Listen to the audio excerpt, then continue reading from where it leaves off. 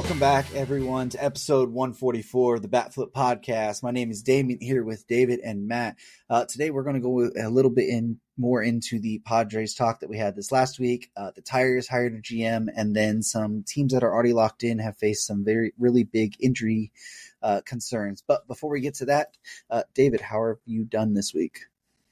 Well, it's, had a good week.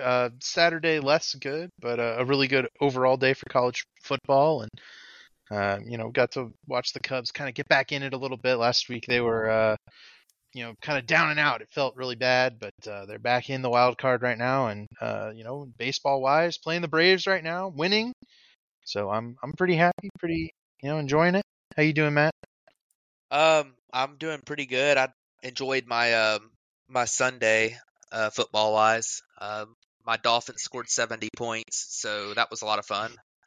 But I think it's been a good week of baseball too. I've been watching a little bit, and the Braves are kind of cruise control, and it's these games don't really matter all that much. I mean, it sucks that they've had some injuries, so I've been kind of worried about that. And but yeah, we'll see what happens going forward this week. There's gonna be a lot of exciting baseball. I'm really excited to watch some of these games. There's two or three really big series going on that are going to determine wild card races, division races, and in fact, one of them's like a head-to-head. So it should be a really entertaining week of baseball.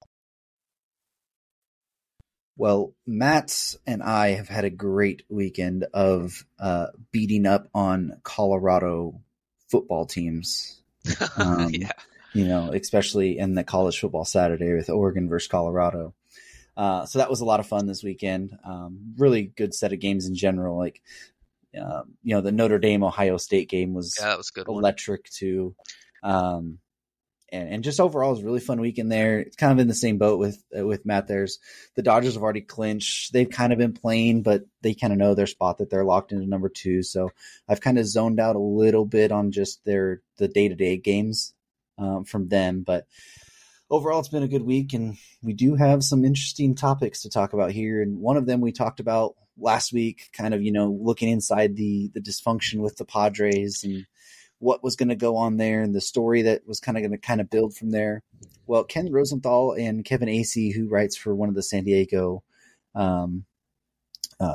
reporting outlets, they released an article, I believe it was Saturday, maybe it was Sunday, about kind of what this future looks like for the Padres. And it sounds like they're going to have some big payroll drops. I mean, they're about 250 or 249 or 250 million this year.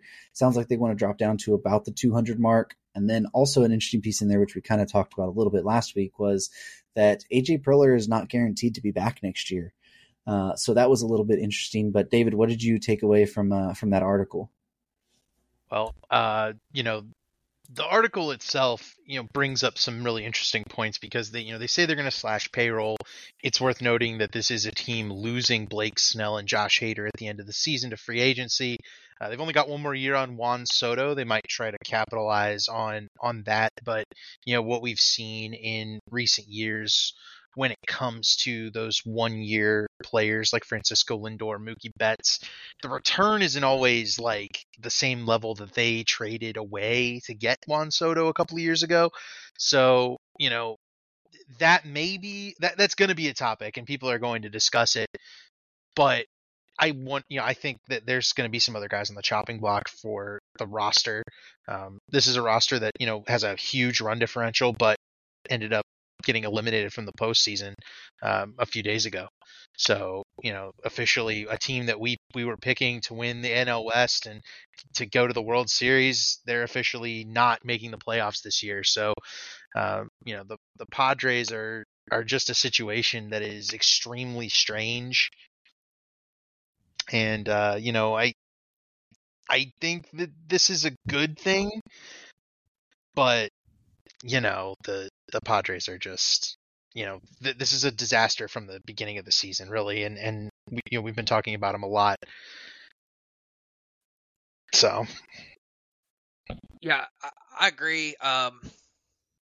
This to me is an indictment on ownership for the Padres, and there's different ways to be a bad owner. You can be a you can be a notoriously cheap owner like the Orioles or A's ownership groups. You can be an overbearing owner that tries to control all the decisions like Jerry Jones in the NFL, or you could be a owner that doesn't seem to know what he wants to do and green lights your GM to sign these enormous, ridiculous contracts, and then says, "Oh yeah, well, now we're going to cut payroll." So, I mean, the Padres set themselves up for a situation where they have to increase payroll from where they're at now in order to, they got some huge contracts. I mean, and they already aren't deep enough. So, I mean, they're going to lose Hader, and that'll be several million off the books. And I mean, there's a bunch of guys they signed this offseason too that, that they're paying some bad deals right now. They're paying Hosmer still. They're paying, I think are they still paying Will Myers a little bit? Or, yes. Yep. I don't know if they're still paying through him. next year. Yeah. Is it? It's either through next year or through this season.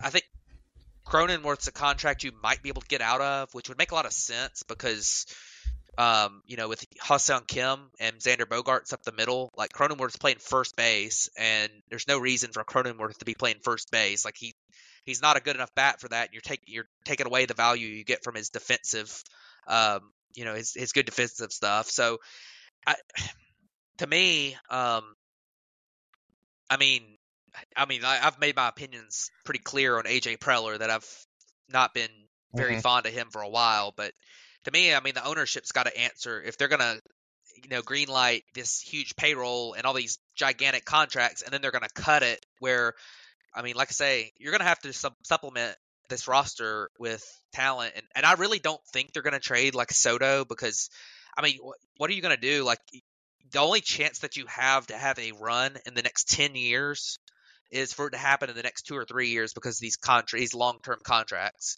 And I mean, that's not the time to trade away a guy in Juan Soto who, you need him next year if you're going to compete. So, and you can't blow this roster up because the contracts are too bad. So, I mean, this is going to be a very difficult situation. The Padres are going to have a tough offseason. And to be totally honest, I think the Padres this year, they had some of these in-house issues that people have talked about, these clubhouse issues, whatever. I think part of it's just bad luck too. I mean, they went 0-12 in extra inning games. Like if they go 6-6 in those games, they're in the playoffs. I mean, it's there's some of it's bad luck involved and that kind of thing too. So I don't.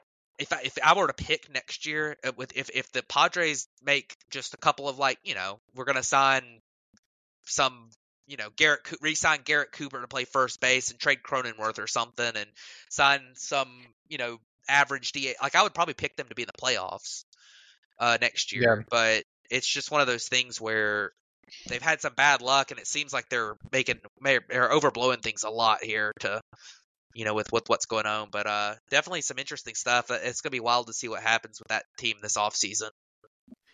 Yeah, Peter Seidler really he got the little brother syndrome from being in the same division as the Dodgers and thought that he was just going to go in there and spend all the money. And they got the one, they knocked him out of the playoffs last year, and he made it sound like, hey, we're big enough. We can compete with this market and all the time, like keep our payroll this high and do exactly what LA does. And I think he's learning that maybe we can't keep it at that high level. As much as we thought we could. They do have a good farm system, and maybe it is a little bit of the Preller, Preller agenda there. And if he gets out of there, but for a team having to drop $50 million in payroll, they have legitimate questions about what they're going to do this next season. Especially if they're losing Snell, you need multiple people in that rotation. You're not only losing Snell, you're losing Seth Lugo, who's been a really solid guy for you this year in your rotation. He's out of there. You re-signed Nick Martinez, which he's kind of been a swing man for you. You have Yu Darvish on the big contract, but Michael Wacha was on a 1-year deal. You almost have to rebuild this entire starting rotation outside of Yu Darvish and Joe Musgrove. And it's and you're wanting to drop $50 million in payroll. I don't know where you're going to find that all the way. and I doubt that $50 million drop is all in one off season too. Like, but I tell you, one other little note on the Padres that I want to bring up before we move on is with this payroll drop. Remember that they're one of the teams that their TV deal got Mm-hmm. screwed over Yeah. by the regional sports networks, because it's them, I think the Guardians and the Diamondbacks maybe I that think have it's had just the Diamondbacks and Diamondbacks Padres. Padres right now. Yeah, I don't think the Okay. Guardians are fully affected because I think they're still on Bally. Okay.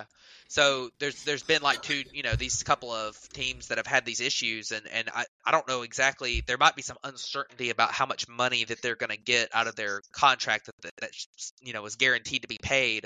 They might have been planning on that money coming in, and then they lose that money now. So we'll see what happens there. But that's another kind of wrench to throw into this. Yeah, so two things. Will Meyer's contract is through this year. Okay. And also, as far as the money thing, I think MLB came out and said that they're going to cover up to 80% of what this year is supposed to get. Gotcha. But then starting next year, I think it's unknown. So that's something that the Padres are going to have to deal with this offseason. Yeah, they'll be able to renegotiate for next year. So I'm not too worried about that. But I wonder if they find another home or if they just stay with MLB for some reason. But anyways, sorry, David, go ahead.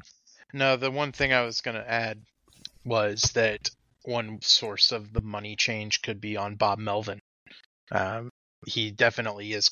The report came out today, I think, that he has clashed a lot with like Josh Hader in terms of bullpen usage, where Hader doesn't like to be used more than one inning, and Melvin wanted to use him for multiple innings because he's his best bullpen pitcher, and that's definitely been a source of friction for this Padres team, which I think there's been more than just that, just because of the way they've lost a lot of these games have been, well, what if Josh Hader was on the mound for, that second inning and extra innings there?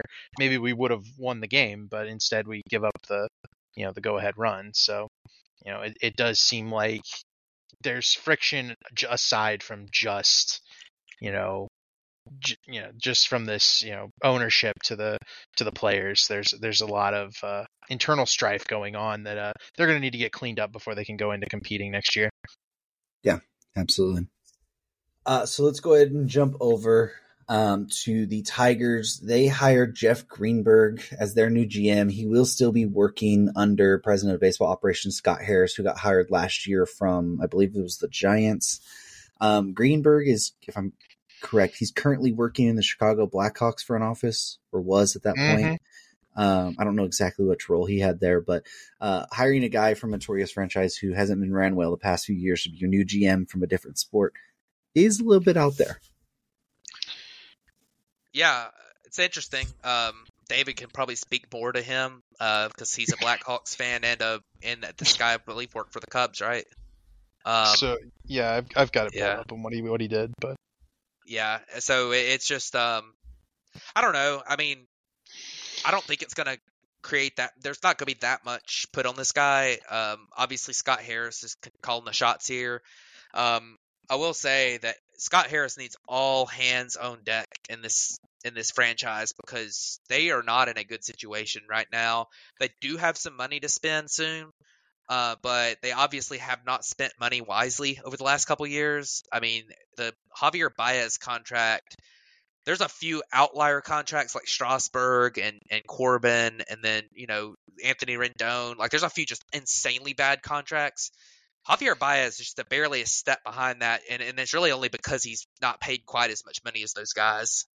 Like, that contract has been horrible, and and obviously that's not Scott Harris's fault, but he's the guy that's going to be tasked with coming out of this. Not to mention the Tigers are bad, and their farm system is just okay. I mean, they don't have the worst farm system in baseball, but it's not great. So you've got a bad major league team, you've got some bad contracts on the books, even though you do have a little bit of money to spend, and you don't have a good farm system.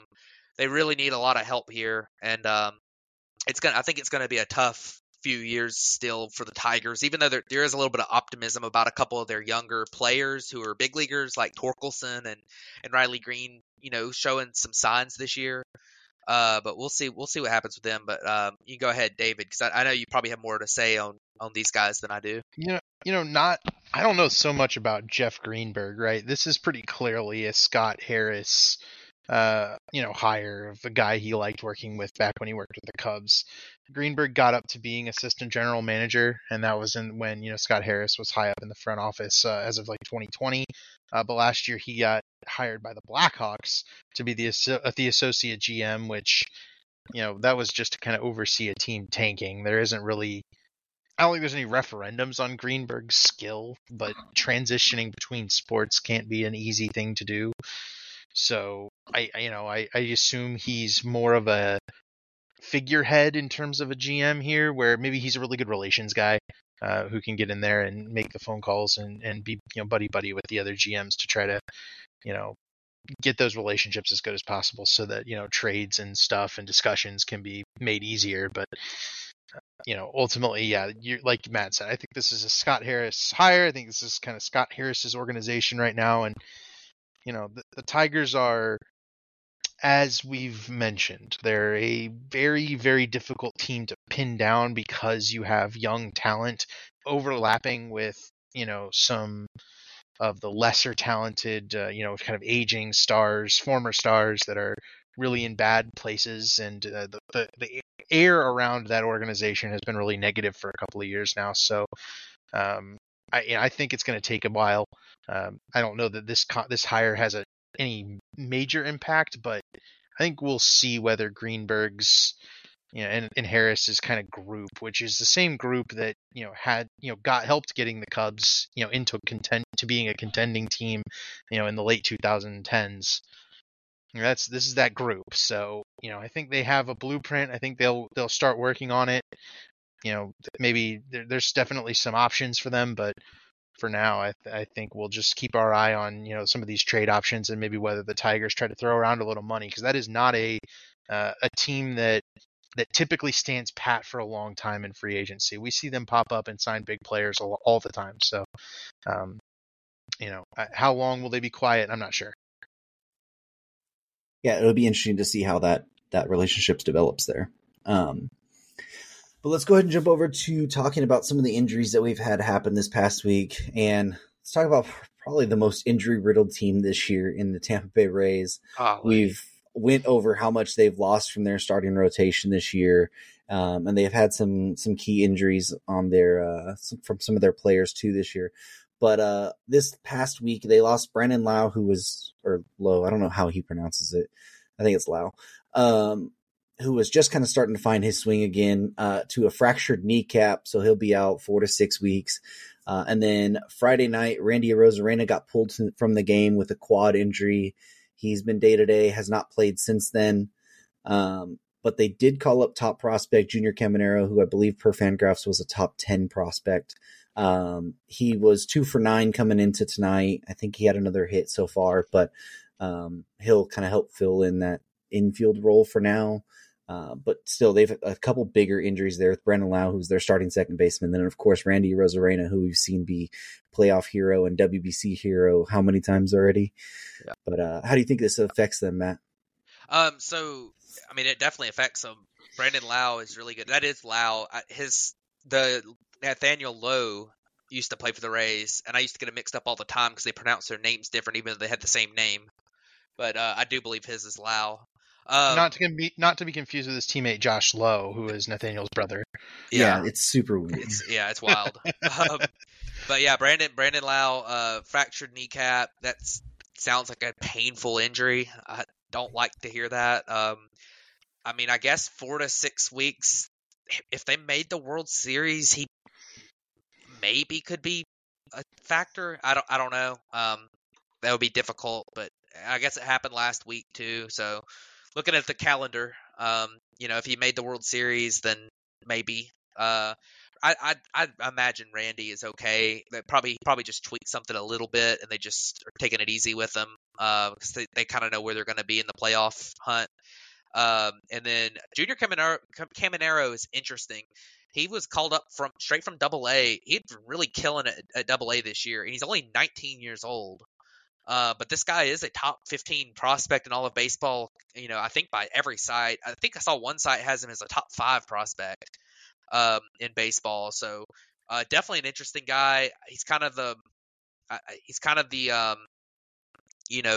I guess he's the heir apparent to what Wander Franco was for them, where they needed another guy to they needed another superstar in that organization, assuming that the Wander Franco situation that never depending on how that goes. But this guy's another just potential top flight player for the Rays that they pulled out of their farm system, and hey, they got him from Cleveland too. I see. So, I don't even know who the trade was for that. I'll look it up real quick. Yeah, that might be an interesting one. That might be a Rays move, but yeah, it will be interesting to see how he does. But it just sucks for the Rays. Like you mentioned, they have had so many injuries. We already mentioned losing these two guys, and then losing Franco, even though that wasn't an injury thing. But Luke Raley, I think, is on the IL. Jose Siri's out, and then their pitching staff, they have the best rotation in baseball on the IL. Like McClanahan, Rasmussen, Springs, and there's one more that Shane Boz. Boz is on the. There's another one too that's on the IL from the rotation. Wait, who'd you say? I said McClanahan, Springs, Rasmussen, Shane Baz, and there's one more that I'm blanking on that was in their rotation that was performing really well. Who's on the IL? But either way, very unfortunate. We'll see how it affects them. But as long as Randy plays, I think as long as he plays a couple games this week, I'm not too worried about him actually being out. But Brandon Lau, that's going to hurt. So those are the 4 right now. Glasnow was, but he's back, and Eflin was, but he's back. So there's that. And Junior Caminero was acquired from the Guardians in a 40-man roster crunch for pitcher Tobias Myers, who has not reached the major leagues and is currently with the Milwaukee Brewers now. And this year in Double-A had a 5.03 ERA and a 5.06 FIP. And he's 25 years old. So 30th ranked prospect in the Brewers organization. Don't trade away these young DSL prospects for nothing. Don't do it. Just don't do it, Cleveland. Don't do it, anybody. Don't do it, Dodgers. The Dodgers have done it like 4 times. And it's like, what in the world? At least they could say they're still good from it. But it is worth noting that for every Junior Caminero, there's a guy you've never heard of who flamed out at age 21 in High A. So right. I don't mind trading him for like a big leaguer, but trading him for somebody who can't make the big league roster that's on the 40-man that has to be moved off the 40. I don't know. I just you could have just gotten the guy for cash or something from the Rays. I mean, you didn't have to give up a player. Yeah. So Caminero is. Who's to say that Junior Caminero stays the same and keeps the same development path in Cleveland too? So probably not. No. But yeah, he's 1 for 3 tonight. Has a run and an RBI, but but the super young guy can hit just all around. He's actually, I think, been graded as a pretty decent defender at third base this past year. I know that had been a lot of question marks, but he'd really stepped up this year. His defensive value. So it will be interesting to see where they play there because you do have Paredes who's been playing some third. I don't think you want to shift Caminero over to short or not, but he was supposed to get added to the 40-man this year anyways, this offseason. So it's just getting an early look at him ahead of time, which is incredibly rare that a 20-year-old has to get added to a 40-man roster crunch. But hey, here we are. Caminero's going to rake, though. I think he is. I think he'll rake a lot. So big losses for the Rays, but jumping over to the Braves, they've had a couple big losses that I don't think will quite hurt them into the playoffs, but they did lose top 2 in their rotation so far in Max Fried to a blister on his left index finger, and then Charlie Morton had to leave his start the other day with a right index finger sprain or inflammation. There's been kind of conflicting stories from that, but he's also on the IL. So they lose two starting rotation members, but they should be back by the playoffs. That's correct, Matt? No, Freed Oh, should. Charlie Morton is not back for the NLDS. interesting. Yeah, so Max Fried, he actually had, like, they called it a hot spot where they thought a blister might be forming. They gave him a couple extra days before his last start, and then he pitched all right, and then they said he had a blister and put him on the IL. But they're giving him they're giving him like 3 weeks to heal up from a blister. I think he'll be okay, unless he's Walker Buehler. And then and then but Charlie Morton's thing, that is very concerning because Charlie Morton has not been fantastic this year, but he's been steady as a number 3 pitcher, and he's not going to pitch in the NLDS. It sounds like he probably would be back for the CS, but you're looking at a huge drop-off because of the injury to Kyle Wright this year and just a lack of quality depth in the rotation. None of the young guys really figured it out. You're looking at Bryce Elder as the 3 starter, and let me tell you, Bryce Elder is just not very good. I mean, he had a hot couple of months to start the season, but he's just not a very good pitcher, and his stuff's not very good. And if you don't have good stuff, you better throw strikes and not walk people, and he walks tons of guys. So I don't know if maybe give him having a couple of weeks, an extra week off between his last start of the regular season and then his playoff start could maybe he's have a little bit better control because he's worn down a little bit. But I definitely am concerned about the Braves rotation, and obviously with Fried too. Like, he will have gone 3 weeks. He might be a little bit rusty when he comes back. So hopefully Fried blister heals up and he'll be ready to start. I'm assuming they probably start him game 2 of the playoff series and Strider game 1 with him coming off the IL. But definitely a tough. That's definitely tough for the Braves. It really has hurt. Yeah, we look back at the trade deadline, and neither the Dodgers nor the Braves were able to add in the starting rotation, whether it be depth or otherwise. And at this point, the Braves are feeling that loss of depth with the loss of Charlie Morton. I think Strider and Fried is still a good, 1-2, and you'll probably be able to get another start out of Strider and maybe also Fried in these longer series. If you were gonna note I was gonna say dates. the way that when you mentioned that they will get 2 starts, assuming that Fried's blister heals up and he's healthy.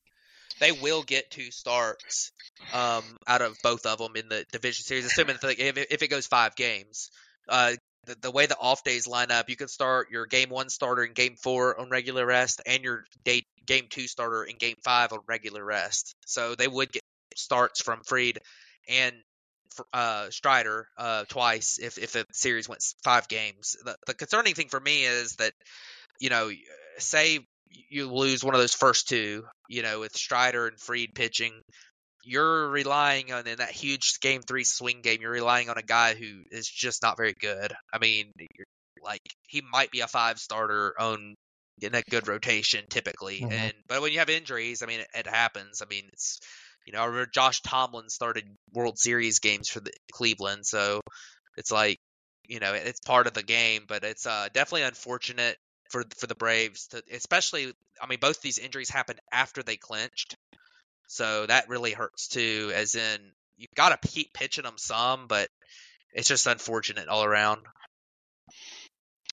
I wonder if Alan Winans won't get some run. He looks like he's got a decent, fit. I trust him. I trust him more than Bryce Elder right now, but I don't think that Bryce Elder's been in the big leagues all year, minus like the first week of the season before he got called up. So I imagine they'll go with Bryce Elder. I'll be shocked if they don't. Probably on a short leash, and it'll probably be more of a bullpen game, which helps in the postseason. That you can probably manage having more of a bullpen game there, but definitely a difficult situation pitching wise.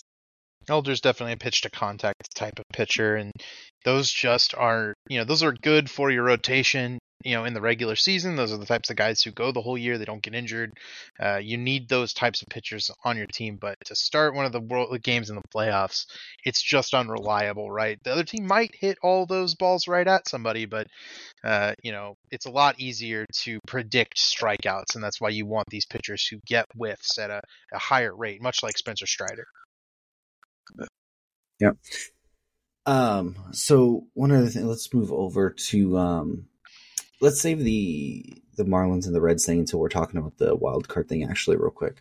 Want to mention that the Twins did get Chris Paddock back this week. Was a weird scenario where he was going to pitch in the game and then it got rain delayed and he never actually got to pitch. But it is a big get back for the Twins, who have already locked up their spot. They'll be in the wild card, in the wild card series. He's probably going to be out of the bullpen, but still, to get a guy back from Tommy John, who has been a solid pitcher before, it's a big get back for the Twins, real quick.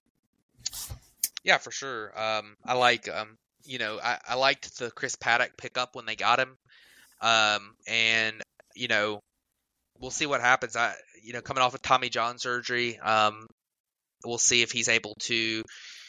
We'll see if he's able to, be fully back immediately, because he could factor into their bullpen. And honestly, I like him as a bullpen arm with the fact that he's got that like really, really good changeup, and that pitch will be really difficult to see the first time around.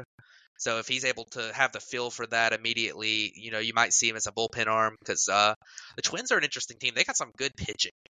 And they've got guys with track records in their lineup, but they just haven't performed that well this year. That could be a sneaky postseason like surprise team. To take down like a Texas or Houston or Baltimore or something. So I would definitely it's definitely interesting to see Chris Paddock, and I'm very glad he's back, because anytime somebody comes back from Tommy John surgery, that's very very good news. So.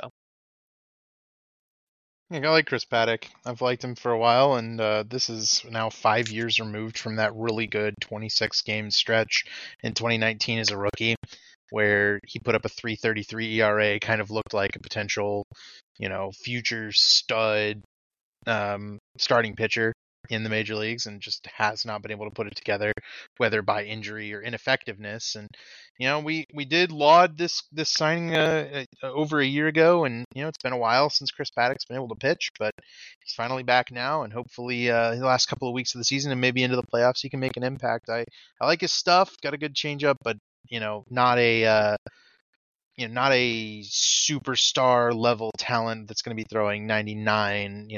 We're hoping he can just get back to that 93, 94 he was sitting at before. Yeah, and playing out of the bullpen might allow it a little bit extra for the playoff run at least. But so let's kind of look at the wild card, how it lays up right now, and we'll talk about the injuries that have happened kind of with those teams here. Let's go ahead and start in the National League side, where right now it looks like Philly is basically a lock to get in. They're 5 games up. And then you have Arizona and Chicago are tied for the last 2 spots, with Miami 1 game back behind them, and then Cincinnati 2.5 games back from them. Miami, it was confirmed this week that Sandy Alcantara will not be back. He tried to do a rehab start, was good in the rehab start, but then felt forearm tightness again after that. So he has been shut down for the year. So losing the reigning Cy Young Award winner for the Marlins, for down the stretch and into the playoffs, that hurts. And then the Reds at 2.5 back there as well, on the fringes of the wild card battle. They've shut down Matt McLain for the rest of the year, so they won't be getting him back either, who's had a really solid rookie season for them. I think I saw something the other day that like when they didn't have him in the lineup, they were under 500. And when they did, they were like 5 or 10 games above 500. So it's been a pretty big loss there for Matt McLain, and then Sandy Alcantara for the Marlins and the Reds. Yeah, this is an interesting battle right now. First off, those injuries are bad. I didn't expect, when Sandy went down with forearm tightness, I didn't expect him to come back this year. And I know he kind of tried to, but he needs to rest it and not damage himself where he can't pitch next year. And then Matt McLain, that really sucks that he's out because he had a great rookie year, and I look forward to see what he does in the future. Although, and we could talk about the Reds, but they're you know they'd have to have a lot go right this week. They'd have to win all their games this week and have help to make it at this point. Which they're kind of like the Orioles were last year, but they've been a fun team, and good for them on having a good season and maybe being able to finish above 500, which would be awesome considering where they were projected before the season. But then you got the wild card matchup in the National League is interesting. You've got the Cubs, the Diamondbacks, and the Marlins all separated by one game, and the Marlins have the tiebreaker over the Cubs. So if so that's really, I think that's really the battle, because I feel like the Diamondbacks with the 2-game advantage, I feel like they're probably going to be in, because they've really got. I know they're only 1 game up technically on the Marlins, but with the tiebreaker they're 2 games up. So because if a tie goes to the Diamondbacks, so I feel pretty good about them getting in. The interesting thing with the Cubs and the Marlins is that the Marlins' schedule this week is way weaker than the Cubs. The Cubs are a better team, but the Marlins are playing the Mets and the Pirates, whereas the Cubs are playing the Braves and the Brewers. So obviously, Game 1's gone pretty well for the Cubs tonight, but we'll see what happens. And it's interesting. And another factor too, like you talk about. I was talking earlier about the Braves and the Brewers have both clinched. They're locked into their spots pretty much. And, there's not a lot of urgency. There's a lot of, hey, let's get some rest for our guys type thing this week. So it'll be interesting to see what happens, in lineup cards over the last few days. But that could determine some of this. So it's going to be very interesting and very close. Yeah, it's worrisome from the Cubs' perspective, but for the good news, at least on our side, and the bad news for the Marlins side, on top of the Sandy Alcantara injury, is that the Marlins game today versus the Mets got postponed till tomorrow. Yep. They'll be doing a double header. One of those games was one of the Sandy Alcantara expected starts, I think, because they are projecting for a bullpen game tomorrow, and then they have no off days the rest of the way. So going to be tough on the Marlins for sure, I think. If the Marlins get in at this point, they'll have deserved it, because this is a tough way to end, regardless of who you're playing, even if it is, just the Mets. It's, not exactly, it's not the way you're going to want to, have to go about things. They're going to have to use a lot of pitchers tomorrow. We'll see what they do. Diamondbacks the thing about the Diamondbacks is that they just came back from down 4-1 to the White Sox to lead 7-4. That's a team that we kind of penciled into the playoffs from early in the season, and they had a really big long slump in August to where it kind of looked like they were going to be out of it. And I don't know that I trust the Diamondbacks to get in here. Is the thing, even though, this is a team that has the tiebreaker over both the Cubs and the Marlins and has played really well lately to get themselves into the position they're in. This is a team without a whole lot of pitching. It's a team without a whole lot of,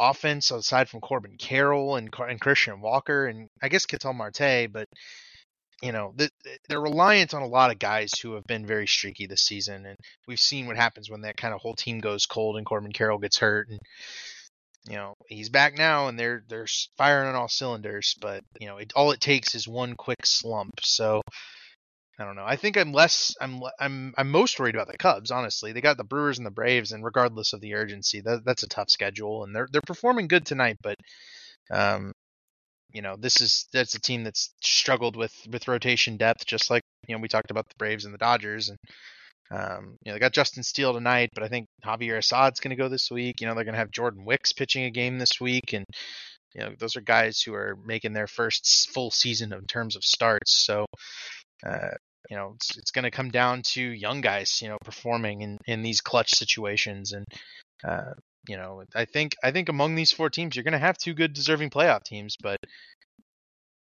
it is going to be a bummer for the 2 that miss. And I'm hoping it's not the Cubs, but At this point, we're guaranteed a season over 500. Feels like a good season. I think all four of these teams are going to have, a lot of positives to take away from this season because it's going to be a crapshoot here down to the end.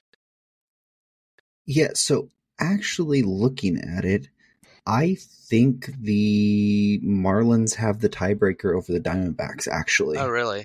Oh, do they? They went 4-2 against the Diamondbacks this year. So on the MLB.com postseason tiebreakers thing, it has the Marlins as having the advantage over the Phillies, Cubs, and the Diamondbacks, and the Reds technically because they tied the season series with the Reds apparently, but they have a 25-24 interdivision record, so they are technically hold it over them as well. Wow. So I actually think the Marlins have the tiebreaker over everyone they're really competing against for the wild card. So that might actually change what we've been talking about here. I was looking up to just so we could clarify it, but the Cubs don't have the advantage over anyone except the Giants. Or Padres, but those don't matter. And the Diamondbacks have it over the Giants, Padres, Cubs, but they don't have it against the Marlins, Phillies, and Reds. So, yeah, the Marlins actually hold the tiebreaker against everyone they're competing with. So maybe that's even more of an interesting thing about them. They could potentially get in if they're back the one game right now. But it is fascinating just looking at this at this NL wildcard race. I mean, you have four teams really that are in the thick of it, really three teams because the Phillies have pretty much locked it in there. So this last week with the Arizona, Cubs, and Miami all fighting within one game of each other, and the way the tiebreakers could work there, it's going to be really fascinating heading down the stretch. But looking over and then in the division side on the National League, the Brewers should clinch tonight. So other than that, all divisions would be clinched in the National League. Looking at the AL East, it's still a 2.5 game lead for Baltimore over Tampa Bay. This is regarding or before whatever happens tonight as recording this of 9/26. Minnesota has already clinched. The AL West, Texas is up 2.5 games. Houston and Seattle, who are battling each other either for that division or for the wild card, have a head-to-head series. Houston won last night. So the way the wild card is looking is Tampa Bay is 9 games up. They're locked in. Toronto is 1.5 up. Houston currently holds that last wild card spot against Seattle. Like I said, they're 1.5 up on Seattle right now. Everyone else is eliminated, and Seattle and Houston have this 3-game series that they're playing right now. So if Houston wins the next 2, they're pretty much guaranteed to get in. But fascinating couple games here with the way that the wild card is kind of shaping up to be those last 2 teams facing head to head here in the last week. Yeah, this American League West / wild card battle has been awesome. Seattle is playing against Houston, and it's just been last night's game was a lot of fun. The ballpark in Seattle was just electric, and Justin Verlander came in there and just shut it down.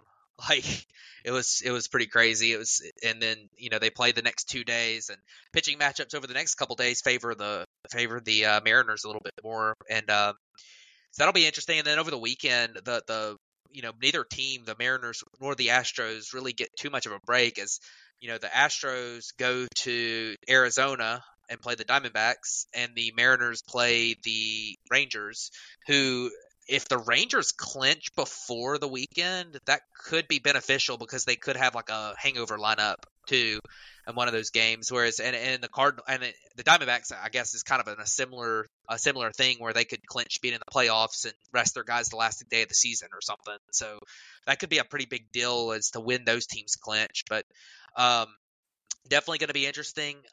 And I don't know. These games are going to be so much fun over the weekend, or over the next 5 days, because I think anything could really happen in the AL West and in the wild card here. Yeah, and the this Astros team being led by Kyle Tucker, right now offensively, who is 1 home run and 1 stolen base away from 30-30 season. And it'll be, what, 4th, 5th one that we've even considered talking about this year. Like it's been a crazy offensive season overall, but just the fact that Kyle Tucker's having kind of a really, really excellent season, getting absolutely not talked about whatsoever. Just kind of goes to show you how crazy this division is. Want to point out like the Marcus Simeon's been really good for the Rangers, and he and Corey Seager up the middle are probably the best shortstop second base combo in baseball. And that's just a group that has really come alive. We'll talk about another guy who's really helped the Rangers get back in this race, because there for a minute it was looking like this was going to be Houston's division, running away. Mariners came from, I think, 10 games back. They might have been even further back. Yeah. And rose up and are even in the race here, and that's really special. Kind of behind, we've talked about Julio Rodriguez, Cal Raleigh's been really good for them, but this race is going to come down to these games tonight, right? With the Mariners, and the Mariners are a team of stories and of destiny, and but if it's not, like do or die, the Mariners kind of tend to miss the playoffs by 1 game a lot. That's happened a number of times recently. I think 2017, 2019, both years it happened. So these next 2 games are must win for the Mariners, like absolutely must win. If they lose one of these next 2, I think they're done. Yeah, the Mariners are on the outside looking in. We'll get playoff Blue Jays, which is cool. We'll get playoff Bo Bichette and Vlad Jr. and Kevin Gausman up there, so that'll be good. I think we're pretty safe. It feels good. Yeah. The Mariners have to get to 87 wins to kick out the Blue Jays. I don't know. Yeah. I think their best bet is to just get ahead of the Astros. Yeah, with their schedule, all 3 of those AL West teams, their schedule remaining, I don't think they'll pass the Blue Jays. Yeah. So, this race is maybe the second closest one, I think, overall. You've got those 4 teams in the NL. You've got 3 teams fighting. This is why MLB did expand that wild card. And, I think that having these extra teams is it feels like a lot. And maybe, teams that aren't quite so good are getting in. But what's going to happen now is, in the next couple of years, we're going to get expansion. And then we're going to feel like, man, I just don't know. There's going to be so many teams fighting for the wild card. And every year, I think having these extra spots is going to enable these races in September baseball to kind of, take advantage of the excitement and the flux, and be something, that these fans can keep their hats on, because, when baseball really matters, man, it's fun. Yeah. And it is worth noting why the AL West race is so important is because whatever team gets that clinches the number 2 seed in the American League, and they get the first round bye. So, and then they would have to face the winner of Minnesota, and then whoever that last team is, which it's going to be one of those division teams, either Houston or Seattle or Texas, will be that last wild card team. So you'll face the winner of that series, which I think any of the AL West kind of teams, I mean, obviously they played each other there, but that's why that race is so important for the division and the wild card there, is because you will clinch that bye through the first round of the playoffs there. So it will be interesting to see if Texas does, or whoever clinches that, Texas does really soon, if they do rest people, because they would have almost that week break.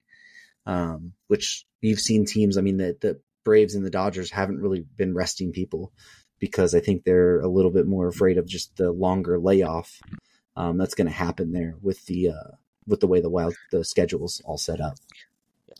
I think the Braves and Dodgers have been resting guys. They just haven't been resting them like every single day. Like they've been just kind of giving guys time. The Dodgers always give guys time off because they're such a platoon-based team, except for their 2 superstars who they've been given a little bit of time off lately. But yeah, I really think they missed like the first game after they clinched, and then they've been in the lineup every single day since. Yeah, at least for Mookie and Freddie. But it is going to be fascinating here with these next 2 games in Seattle, and then that weekend series for what it's actually going to look like, because it could affect the race there. But And these division rivals don't want to, roll over for, Yeah. even if they're locked up. Like the Brewers Yeah. are not going to roll over for the Cubs. They would much rather see the Cubs sitting at home in October than, I wonder if Texas clinches and then they're like, well, we don't want Houston in. Yeah. Exactly. Come out, So show up, they're get like, ready for the playoffs. Play them like the playoff games. We'd much rather have Seattle in. Yeah, or so something we're like gonna that. tank against Seattle. Yeah, that's what I'm saying. Yeah. Yeah. Oh well, I guess anyways. that's the opposite. But anyway. Yeah. So let's jump down to some of the other kind of miscellaneous things that we had. So we mentioned last week that Adam Wainwright got his 200th win in that 7-inning shutout performance. Well, Ollie Marmol, the Cardinals manager, came out today and said that will be the last time that Adam Wainwright pitches in his career. Remember, Wainwright had already said that this would be his last season. So Adam Wainwright now retires at 200 wins, a 3.53 ERA, a 3.54 FIP, 47.6 WAR per Fangraphs, over 2,600 innings pitched. Just a fabulous career here, but that will end his pitching side. He did leave open the opportunity that Wainwright could potentially hit in one of the games if the Reds are out of the playoffs run, out of the playoff race. There would be potential that Wainwright might DH for a game, That which would be pretty cool. Get him the standing O, yeah. Yeah, he's been a fun back when pitchers hit. He always was a guy that was fun to watch hit because he actually was. I mean, for a pitcher, he was pretty decent at it. He hit some home runs in his career, so that'd be pretty cool. And he's going to be a really good TV analyst too. I know he did that for the playoffs a couple years ago. Mm-hmm. I think if he decides to go that route, I think he'll be a really good TV analyst. He was really good when he did the playoff one, but yeah, that's pretty cool. It's good to see. Good to see them let him walk out on a good note of what's been a horrible year and finish on a high note. So yeah, I think he's already signed for Fox, if I'm not mistaken. Yeah. I think he signed a contract kind of like Tom Brady did. Yeah, for whenever he retires. I figured he probably did. So another guy we had retire is Sean Doolittle, left-handed reliever. Had 112 saves on his career, 450 innings pitched, a 3.20 ERA, 2.95 FIP. Relievers don't get much WAR, but 11.4 WAR here. Had a really solid career, was a real dominant lefty for some of those years in Oakland, and then a part of some of those Washington teams, was a part of the World Series team in Washington. And kind of bounced around here and there lately, but really good career. And Doolittle was always kind of one of the more funny, quirky type people out there, but he calls it a career now too. Yeah, Doolittle had a couple of really awesome years in there. They had a 2018 Nationals, had a 1.60 ERA and almost 2 WAR, which is an awesome reliever year. 2014 Oakland I believe that was a playoff team. Had a 2.73 ERA in 62 innings, 22 saves. He's a pretty underrated reliever, a really solid lefty reliever. And he was always fun to watch. So congrats to Sean Doolittle. He got his 10 years in the big leagues. So very cool to see him be able to celebrate a great career. So Sean Doolittle's a good dude. Won't be a Hall of Famer. I like to think about the Hall of Fame a lot with these retiring guys, but Doolittle's one of those guys that's going to go down as somebody you remember not just for his baseball, but he's a good dude off the field. And the beard, obviously.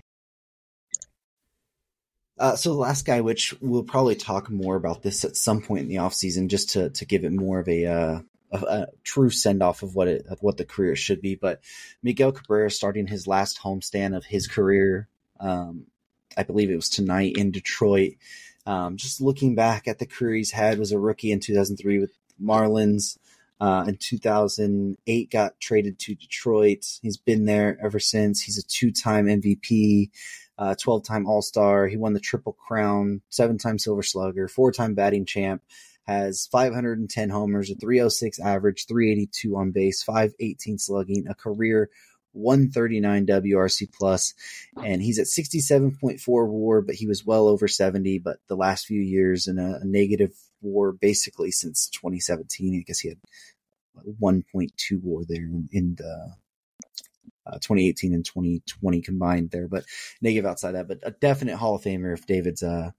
We're talking about that here. Yeah, I mean, I will. He is 500 home runs. He's going to get in. At this point, I think we're not going to see a whole lot of guys get to 500 home runs. Going forward with just the way the pitching is and longevity of careers and stuff, it's gonna, the best players are gonna get there, and those are the ones you're gonna see that are deserving. Miguel Cabrera with the Marlins, World Series champ as a rookie, made it to the World Series a couple more times with Detroit, didn't get it either time, but ultimately, won the Triple Crown.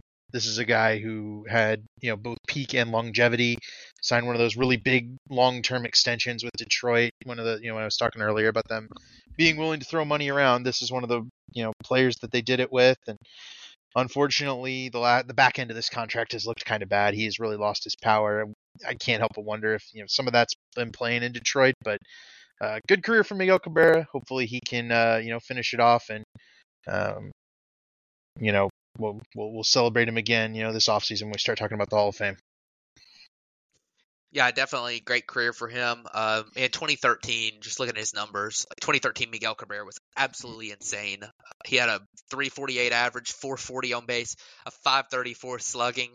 Sorry, that was wrong. Sorry, 348 average, 442 on base, 636 slugging in 2013, and 44 home runs. And in a year that, that was kind of before all the juiced ball and all that stuff. Like, that home runs were hard to hit. I think he led the league with 44 that year, and 193 WRC plus that season. It's just, that is just unbelievable numbers. But definitely a great career for him. I'm look forward to talking about him a little bit more here in the off season, and hopefully he gets a really nice send off by the Detroit fans this weekend. Yeah, I saw the starts of it tonight, and it did look like it's going to be shaping up to be a really good week here in Detroit for the final send off for Miggy. But let's go ahead and jump over to players of the week so we can go ahead and wrap this show up. So David, who you got for your player this week? I went with a pitcher who got his second best start of the season this week by game score.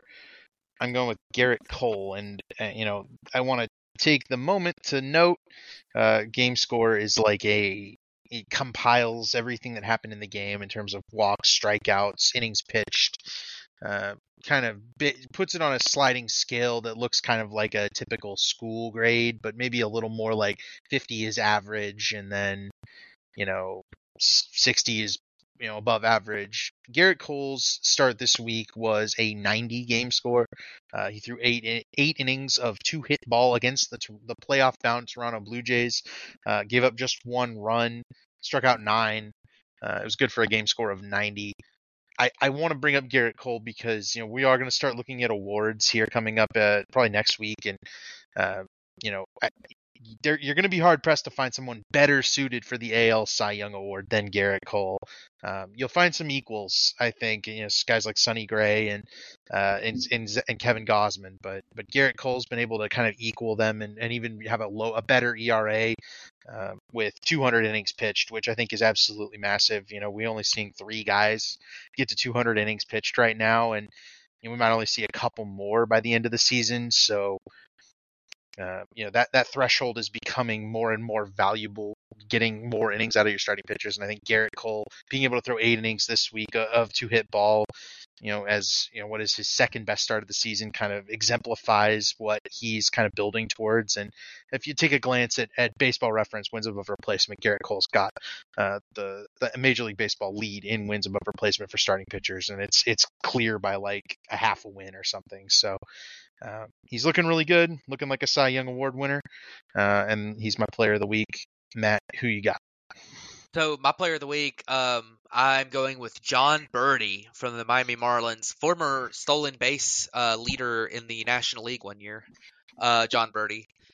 He hit 3 home runs this week, which is not a John Birdie thing to do. He also hit 500 with a 579 on base and a 1.125 slugging percentage. And this was a week that the Marlins absolutely had to have it. Like, they had to have John Birdie do this week to stay in the playoff hunt. And it feels a little bit like that 2020 season where these guys like John Birdie just kind of come out of nowhere and somehow put up like the best week of their careers and keep them alive in the playoff hunt. Like it's been crazy for the Marlins, but they're still alive, and John Birdie's been a big part of that. And Luis Arias missed a couple games, and they had to pick up the slack somehow, and it's been really cool to see for him. Yeah, John Birdie's a really kind of fun player when he's on top of his game and doing what he could do. He's just running all over the field. But you don't ever expect him to really have like a 3-homer week there. But hey, you need players to step up when you need them most. John Birdie did that this week. The guy that I went with this week is rookie Evan Carter from the Texas Rangers. He is Fangraph's 30th overall ranked prospect. The Rangers called him up when they were kind of struggling a little bit, and he might be one of the catalysts to saving their season here. In 17 games, 4 homers, 13 runs, 10 RBIs, batted .326, a 194 WRC plus, a full win above replacement already in 17 games. This week alone, had 3 homers. One of them was a big 2-homer day to put them ahead. Had 7 RBIs there, a .389 average, 450 on base, a 1,000 slugging this week, a 282 WRC plus, 0.6 of that 1 WAR I was already saying.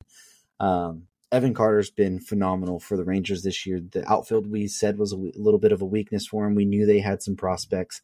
I don't think we expected Evan Carter to kind of be up this year, but they called him up, and he's probably really helped save their season. I mean, obviously they have Seager and they have Simeon. Jonah Heim's back now, but he's really gave them a jolt here as they were kind of just starting to struggle, and now we've just talked about took a 2.5 game lead in this division. So Evan Carter is my player this week. He's been huge, and I believe he's 21 years old. So prospect too. Yeah, they've been allowing him. They've been allowing him to go out there and mash, and he got a 194 WRC plus so far. Really proving why playing the young guys is a good plan sometimes, and giving them regular plate appearances. He's up to 17 games played, 56 plate appearances. They're not hiding him from Major League pitching, and he's coming out and excelling. So that's very good. Yeah. Oh, one thing that I forgot because it happened today and I did not put it on here is that, and we'll have to talk more about this probably in the offseason too, since we're already running a little bit long, but today Hall of Famer Brooks Robinson passed away. I didn't see that. He was a former MVP, 2-time World Series winner, 18-time All-Star, 16-time Gold Glove winner, played his entire career, 23 years with the Baltimore Orioles, amassed a 267 average, 322 on base, a 401 slugging, 268 career homers, but was just gifted defensively. Like I said, 16 Gold Gloves, one of the best third base defenders of all time, if not the best. He was 86 years old. So I know we were running a little bit long, but I forgot to put that in there. But if you guys have any thoughts, go ahead. Yeah, that's sad to hear. He was obviously one of the greatest baseball players ever, and a true Hall of Famer and an icon for the Orioles. That there's only a couple guys with the Orioles that are as iconic as he is, and definitely a great baseball career, great life. 86 years old. I hate to hear it, and thoughts are all out there with his family and with the whole Orioles organization, and hopefully maybe the Orioles will rally around it a little bit and win it for Brooks. That would be pretty cool. My condolences. I do have one update. Chris Paddock's in the game for the Twins. His fastball velocities this inning: 99, 98, 97, 97, wow. 96, 96.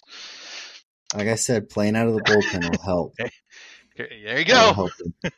I will help there. Well, thanks, David, for putting that in there so we don't end on such a somber note here with Brooks Robinson. But like I said, we will, in the offseason here, when we get some time, we'll have to talk more about this Miggy Cabrera send-off and then about Brooks Robinson as well, because we didn't really kind of give him his due here at the end of the show. But thank you guys for tuning in to this episode. Or what, you got something? I was going to add one note. we didn't mention earlier, Ronald Acuna did get his 40th and just hit his 41st home run. Oh, So he's got the 40-40 season, the fifth ever, and the first ever 40-60, 40-70. We don't know what it'll end up being, but it is the first ever 40-60, and he's 2 steals away from 40-70. Yeah. So that one. Oh, also, the schedule for the podcast, if you guys are listening to this, is going to be extremely weird with the playoffs here. We will do our best to keep you up to date on it all, but look for the episode next Monday night or Tuesday morning. We'll be recording a date earlier next week because the wild card starts on Tuesday. So be on the lookout for that. Next week, we'll give you more information about what the rest of the schedule is going to look like for the playoffs here. But thank you guys for tuning into this episode of the Bat Flip Podcast, and we'll catch you guys back next week.